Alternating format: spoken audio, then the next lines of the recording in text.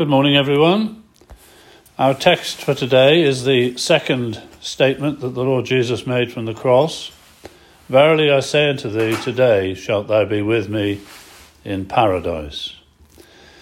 Luke 23 says this, And one of the malefactors which were hanged railed on him, saying, If thou be Christ, save thyself and us. But the other answering rebuked him, saying, Do you not fear God, seeing you are in the same condemnation? But we indeed justly, for we receive the due reward of our deeds, but this man has done nothing amiss. And he said unto Jesus, Lord, remember me when thou comest in thy kingdom. And Jesus said unto him, Verily I say unto you, today thou shalt be with me in paradise.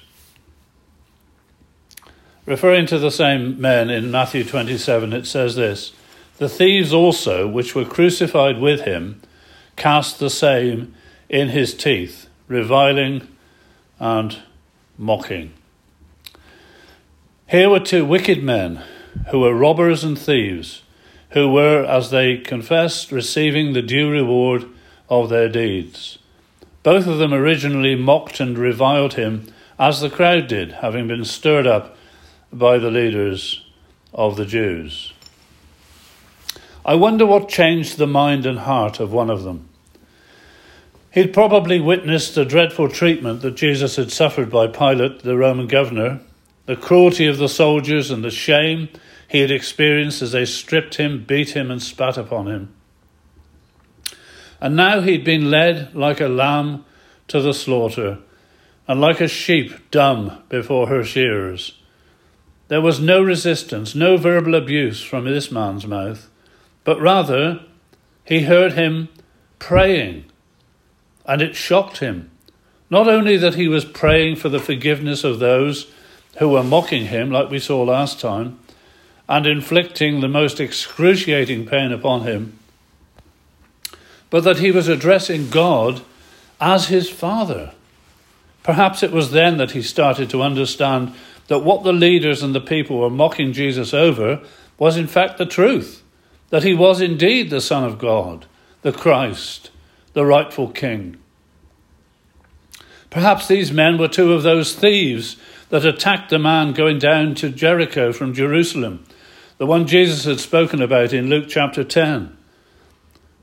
Perhaps watching what they had done and were continuing to do to Jesus, who he knew clearly was suffering unjustly, really disturbed his soul. Perhaps he remembered the violence he and his fellow thieves had done to that man on the Jericho road. Perhaps he remembered the shameful stripping of that helpless victim that he'd been responsible for. Perhaps he'd heard that an outcast, a Samaritan, had rescued that man and saved his life and paid for his care and recovery. And perhaps he'd heard that this outcast on the centre cross next to him had a reputation for helping the needy and responding to the cries of those ready to die, just like that Samaritan did. Whatever it was that changed his mind and his attitude to the Lord, we can't be sure. However, what we do know is that his heart and mind was changed. Can I just stop for a moment? I don't know what would change your heart and mind about Jesus, but my daily prayer is that it will be changed and that you will realize, perhaps today, that the one who hung on Calvary's cross was none other than the Son of God, the promised Messiah, the Christ, the King, who died there in order to secure salvation, forgiveness and reconciliation for guilty sinners like you and me. And he is still waiting to hear your cry, like the man on the Jericho road and like this thief on the cross beside him. Because they were both dying, but not ready to die, in the sense of being ready to meet God. Are you ready if you passed away out of this world today? However, this heart and mind was changed just in time, no doubt by a work of God's Holy Spirit. As a result, he confessed Jesus as Lord, and believed in his heart that Jesus would come again as he spoke of his coming kingdom. And he confessed to his fellow thief about who Jesus really is. And as a result, this man was now made right in the sight of God and ready to die and ready for heaven with his Lord.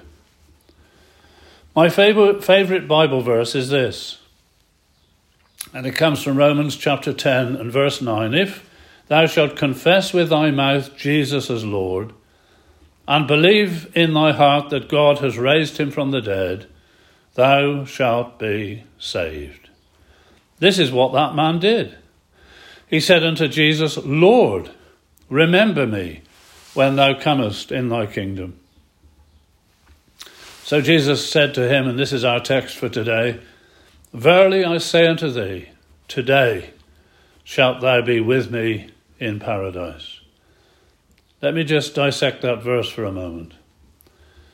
Verily, unalterable truth. I say, divine authority. Unto thee, personal, totally personal salvation. Today, immediate salvation. Shall, absolute certainty, be with me, eternal love, in paradise, everlasting joy and peace. What a way to die. So far as this man was concerned, it was salvation at the 11th hour, plucked, so to say, from the very jaws of death and hell.